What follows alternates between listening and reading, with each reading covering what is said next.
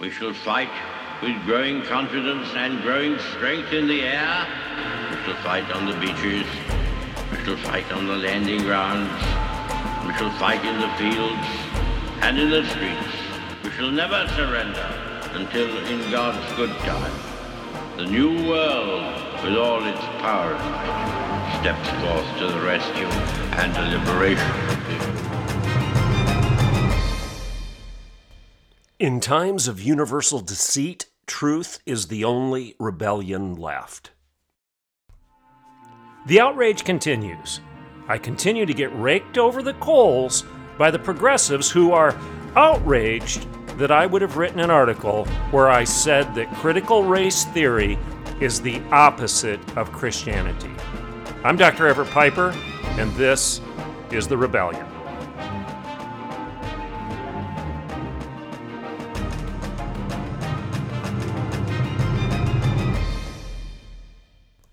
Welcome to The Rebellion. Okay, we have to stay on this story for another day at least. Maybe I can move beyond this story tomorrow. We'll see. But I want to cover this story of my article one more time. It's titled, Critical Race Theory is the Opposite of Christianity.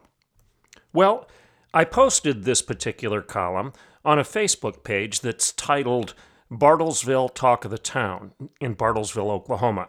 Now, why did I post it there? It's because the administrator of that page has personally asked me to post my columns on that page because she believes that the people in Bartlesville should be privy to my commentary. She thinks it's healthy. She thinks it's good for the local debate, for education in our local community.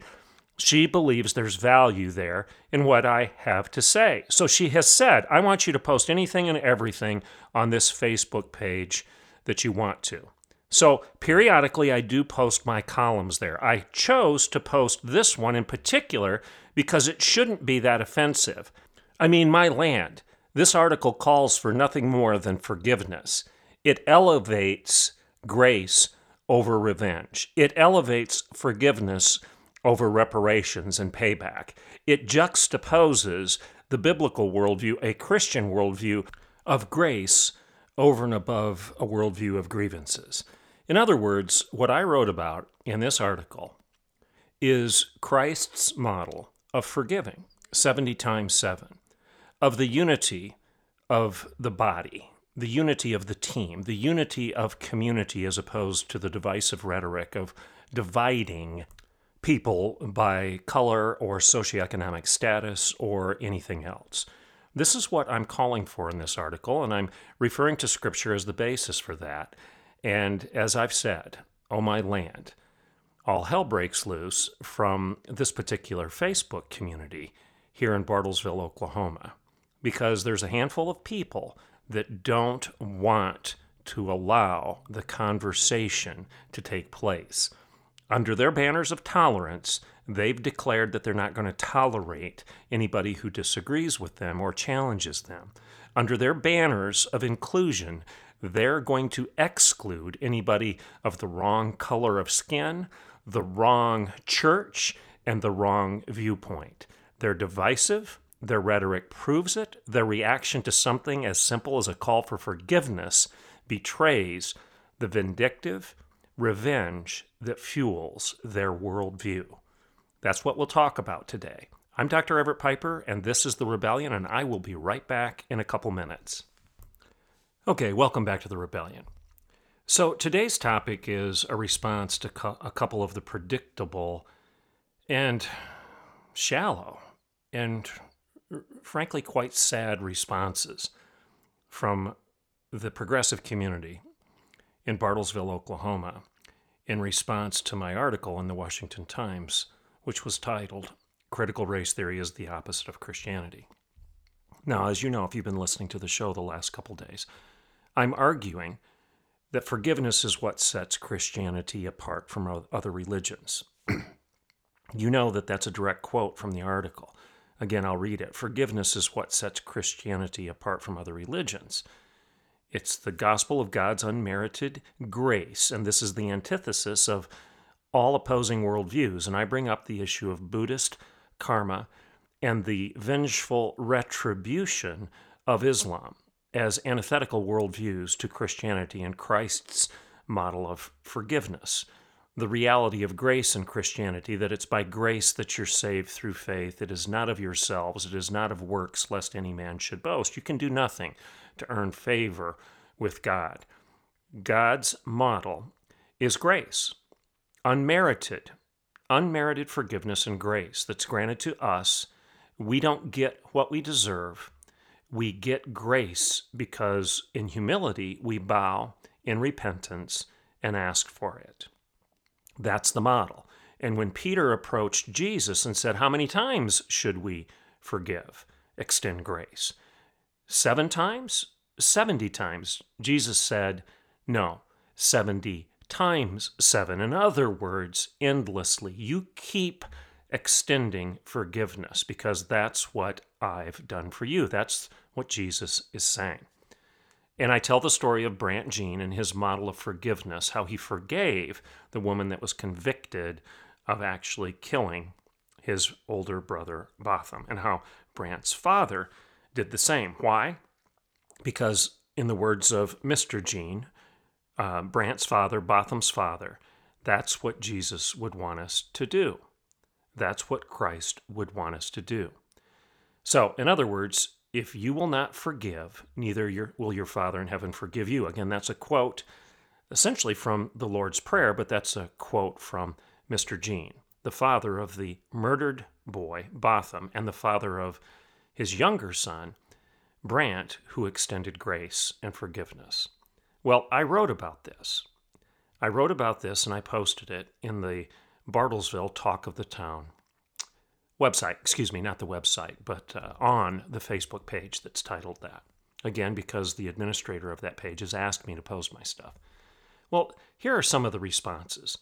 One man immediately responded, and I quote, "As a white man, you should sit down," unquote. He said that to me. As a white man, you should sit down. Now let's respond to that. Stop and think about what he just said. I don't want to hear you. I don't want to see you. I don't want you rising to your feet. I don't want you doing anything. I don't want you involved in the conversation, in the debate, in the community.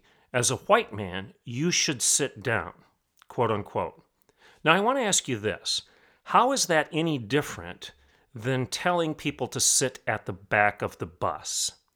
Than the KKK telling blacks, as a black man, you be quiet.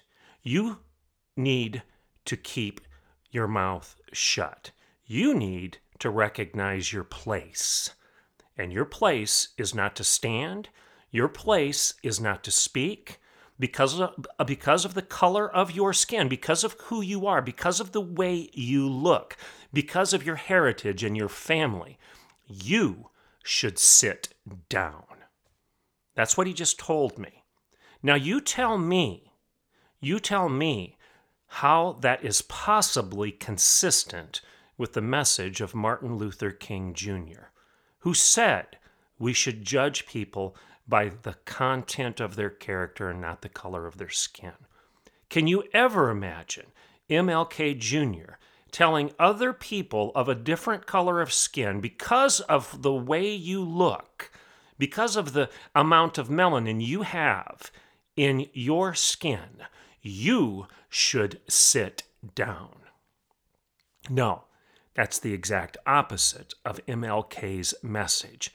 And as we celebrate the legacy of Martin Luther King Jr. this particular month, during the month of January, how dare this man suggest that anyone should just sit down because of the color of their skin? People, anytime you hear someone say that, run the other way. Do not get in that parade. This is the parade of division. This is the march for vengeance. This is not a march for civil rights. This is a march that is predicated on us against them, you against me, and that we will defeat the foe. It's not a call to come together in unity. It is a divisive message that will bring nothing but vice and violence. And Martin Luther King Jr. knew that. He knew that. That's why he continuously grounded his message in non-violent, non-vindictive, biblical calls for justice rather than the opposite, which he could have embraced at the time. The message of Malcolm X at the time was one of overthrow and revenge, what you're hearing today, as opposed to the message of Martin Luther King Jr. That's the reason there was division at the time. And we're blessed as a nation that we decided to listen to MLK Jr. rather than Malcolm X. We're also blessed that MLK Jr. recognized and resisted the temptation to align himself with Malcolm X and the opposite worldview, a worldview that was grounded in, frankly, karma and what Islam calls Qisas. Another way to pronounce it is Qisas. It's spelled Qisas. Again, the proper pronunciation of it sounds like kisses. It's Qisas or Qisas, depending on the translation and the dialect. Now, what is Qisas or Qisas in Islam? Well, it's very simple. Qisas is this. This is the definition. It is to take revenge. It is the call for retaliation in kind, quote unquote. This is the Islamic view of justice. Now, that's dramatically different than the biblical call that Jesus gives us to forgive 70 times 7. Islam calls for retaliation in kind. Qisas, an eye for an eye. It's retributive justice. This is the classic or the traditional definition of the judicial system within Sharia law and Islamic law. Stop and think about it. Why do we not call our prisons prisons any longer here in the United States? Why do we no longer call them penal institutions? We call them correctional centers now, right? And we talk about restoration, restorative justice. Why do we do that in the United States, whereas other countries don't? Well, the reason we do that is because we believe in redemption. We believe in repentance. We believe in restoration. We believe in correction. You're going one way and you correct that direction and you turn around and go a different way. You were behaving in an unjust, illegal fashion, but we believe that that can be changed. We believe that that can be changed, not by cutting off your head, but by giving you different ideas that are better than your old ideas. In other words, the old can die and the new can be born. That entire model of correctional facilities rather than prisons and penal institutions is grounded in a biblical worldview. It's not grounded in retribution. It isn't necessarily grounded in an eye for an eye. It isn't grounded in retaliation in kind. It isn't grounded in Qisas. It's grounded in forgiveness. There's a difference here. And that's why I posted my column. Frankly, this man that's telling me that because of the color of my skin, I should just sit down is embracing the Muslim model of retaliation, of not forgiving, of holding a grudge, of judging somebody else because of their heritage, because of their tribe, because of what my fathers did, my grandfathers did, my great-grandfathers did, because of something that somebody did 100, 200, 1,000 years ago, I should just be quiet and sit down. Is that the kind of country you think you live in? And is that the kind of culture that you want for yourselves, for your children, and your grandchildren? You better start asking yourself that question, because this is the battle that's being fought. And the response, right in Bartlesville, Oklahoma, to my call for forgiveness, to my call to revisit the very assumptions, the philosophical and theological assumptions of the civil rights marches that were led by MLK and his supporters. My call to revisit that model as opposed to embracing the model of Malcolm X, the BLM model, the critical race theory model. That's the model of Malcolm X. It's not the model of MLK Jr. It's not the model of Christianity. It's the model of Qisas, of retaliation in kind, of blaming a system, blaming a tribe, blaming an entire group of people for all that ails the world while holding yourself as being innocent in that formula. That is not the United States. That is a divided states. That is not a melting pot where people come together as one. This is tribal conflict. This is class conflict. And that's why I've argued that critical race theory is the opposite of Christianity. Now, here's another comment that was made with regard to my column. One responder says that, well, Dr. Piper fails to see that his very position and worldview is one of arrogance. It's grounded in pride. Okay? So I'm calling for forgiveness, and when I'm questioned as to why, my defense of that call for forgiveness, as opposed to fomenting revenge and retaliation in kind, my response is called one of pride. It's another way of that particular critic to say what I've covered in the past, and that is these people on the progressive left who suggest those of us on the conservative right are arrogant because we think we're always right, and that somehow that's a position of pride. Now stop and think about that. You're being called arrogant. I'm being called arrogant. You're being called prideful, as am I, because we're taking a position that there's some objective standard of truth out there to help us understand this debate. And that objective standard of truth is bigger than you and bigger than me. That it's self-evident, that it's endowed by our Creator, or as the Apostle Paul says, it's written on every human heart. We're taking the position that truth is true. That truth is true and that falsehood is false, and that never the twain shall meet. That you don't have the right to define truth any more than I do. We're taking the position that reality is out there and that you can find it. That's the position we're taking. And we're also arguing with regard to these important debates of the time, critical race theory in particular, as it relates to this show, that there's a way to judge it as being right and there's a way to judge it as being wrong. It's not a matter of power or opinions.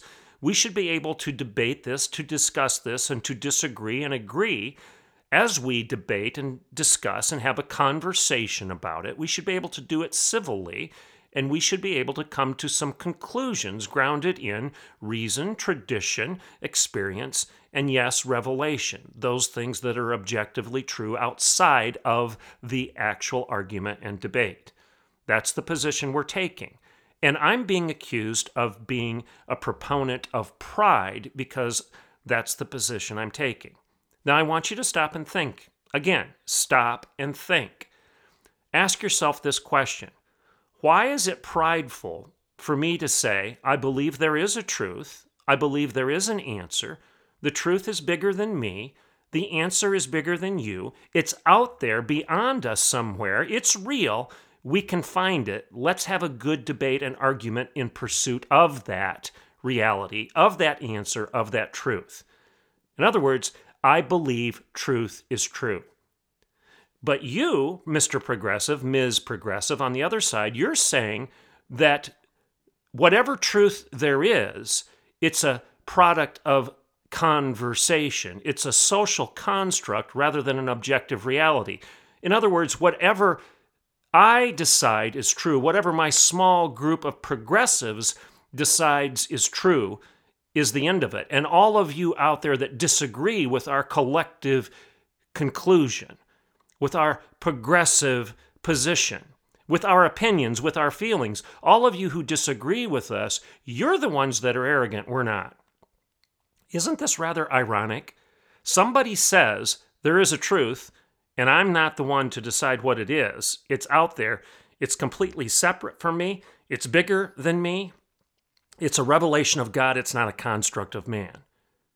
And that person, you and me, those people are the ones who are accused of being prideful, as opposed to the progressive who just said, I'll decide what's true. I'll decide what's false. It doesn't matter what God says. It doesn't matter what you say. I'll decide. And yet they accuse you and me of pride, while they wave their banners of pride and have an entire month to celebrate it. That's the irony, isn't it? The same people that are criticizing this call for forgiveness are the very ones who they're the very ones who foment revenge, and they do so under their rainbow banners of pride, and then they turn around and say, you conservatives are guilty of pride. These people cannot make sense to save their lives. They can't think their way out of a paper bag. They don't understand critical race theory. They prove that by their objections to those of us who question it. They deny what it really is. They deny that it's divisive. They deny that it's recompense. They deny that it's retaliation. They deny that it smacks of karma. They deny that it smacks of Islamic Qisas, of retaliation in kind. They deny that it's fueled by anger and revenge. They deny that it's neo-Marxist. They'll even deny that it's being taught in our schools. They lie, they obfuscate, they deny, they dodge, they dance, and all the while they accuse you of being prideful. This is classic diversion. This is classic accuse your opponent of the very thing you're guilty of to distract from your own sins. That's what they're doing. So one response I get is, because you're white, shut up and sit down. Because of the color of your skin, you have no place in this debate. You shouldn't even be speaking. Go to the back of the bus. And another one, we have this embrace of retaliation in kind. And then we have this accusation of pride and arrogance. Problem with you conservatives is you always think you're right. And all in ignorance of the biblical model of forgiveness, of what real justice is about. That justice is defined by God. It's not defined by culture. It's not defined by politics. It's not defined by personal power or opinions. That justice has nothing to do with the color of your skin or the amount of money you make or don't make. If you're wealthy, justice does not frown on you, because justice cannot see your wealth. If you're poor, justice does not look askance at you. It does not judge against you because of your poverty, because justice can't see that. Justice is blind. It never lifts the blindfold. It never puts its thumb on the scales. Justice hears the facts, and justice makes decisions accordingly. Justice would never say, because of the color of your skin, leave this courtroom. Sit at the back of the bus. Use your own drinking fountain. You just need to sit down. That is not justice, people. That's racism, pure and simple. That's the opposite of Booker T. Washington. It's the opposite of Frederick Douglass. It's the opposite of Martin Luther King Jr. It's the opposite of what we see in the contemporary lives and the examples of people like Thomas Sowell, Armstrong Williams, Walter Williams, Shelby Steele. The list goes on and on. Clarence Thomas. We see it in contemporary leaders that have recognized the broken worldview of Qisas, of retaliation in kind, of Candace Owens, of Eddie Huff in Tulsa. We see it in these leaders, these contemporary leaders that are with us today, that understand that if all we do is further the cycle of revenge, of retaliation, of recompense, of reparations, if that's all we do, then it's going to continue the cycle of hate. You know, one of the quotes that I read to you in my article, I said that we can be saved from all of this stuff. If we forgive, we can be saved. saved by God's grace. We can be saved from anger. We can be saved from vengeance. We can be saved from self-righteousness. We can be saved from ourselves. We can be saved from our own sins, and we can be saved from other people's sins because we don't have to be enslaved by this endless cycle of victimization. Martin Luther, not Martin Luther King Jr., but Martin Luther, the great reformer of the 1400s. Martin Luther once wrote this. It's a hymn.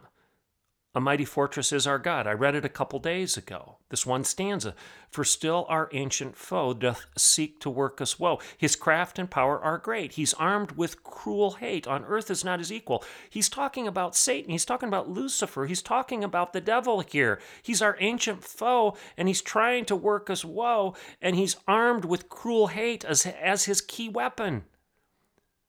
The only way to fight against that cruel hate is to recognize what John Newton wrote about centuries later. That's the hymn Amazing Grace. How sweet the sound that saved a wretch like me, not a wretch like you. John Newton wasn't looking out at others and saying, you guys are the wretches. You need to sit down. You need to be quiet. You're the wretches. No, that's exactly the opposite of what John Newton said in the hymn Amazing Grace. That was predicated on his declaration, Newton's declaration, that there are two things I know. I'm a great sinner. I am a great sinner. And Jesus is a great Savior. Amazing grace, how sweet the sound that saved a wretch like me.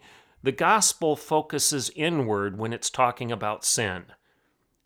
When you're talking about sin, when you're talking about the brokenness of the world, you recognize the words of Chesterton. When he was asked, what's wrong with the world? He said, dear sirs, I am. That's the gospel.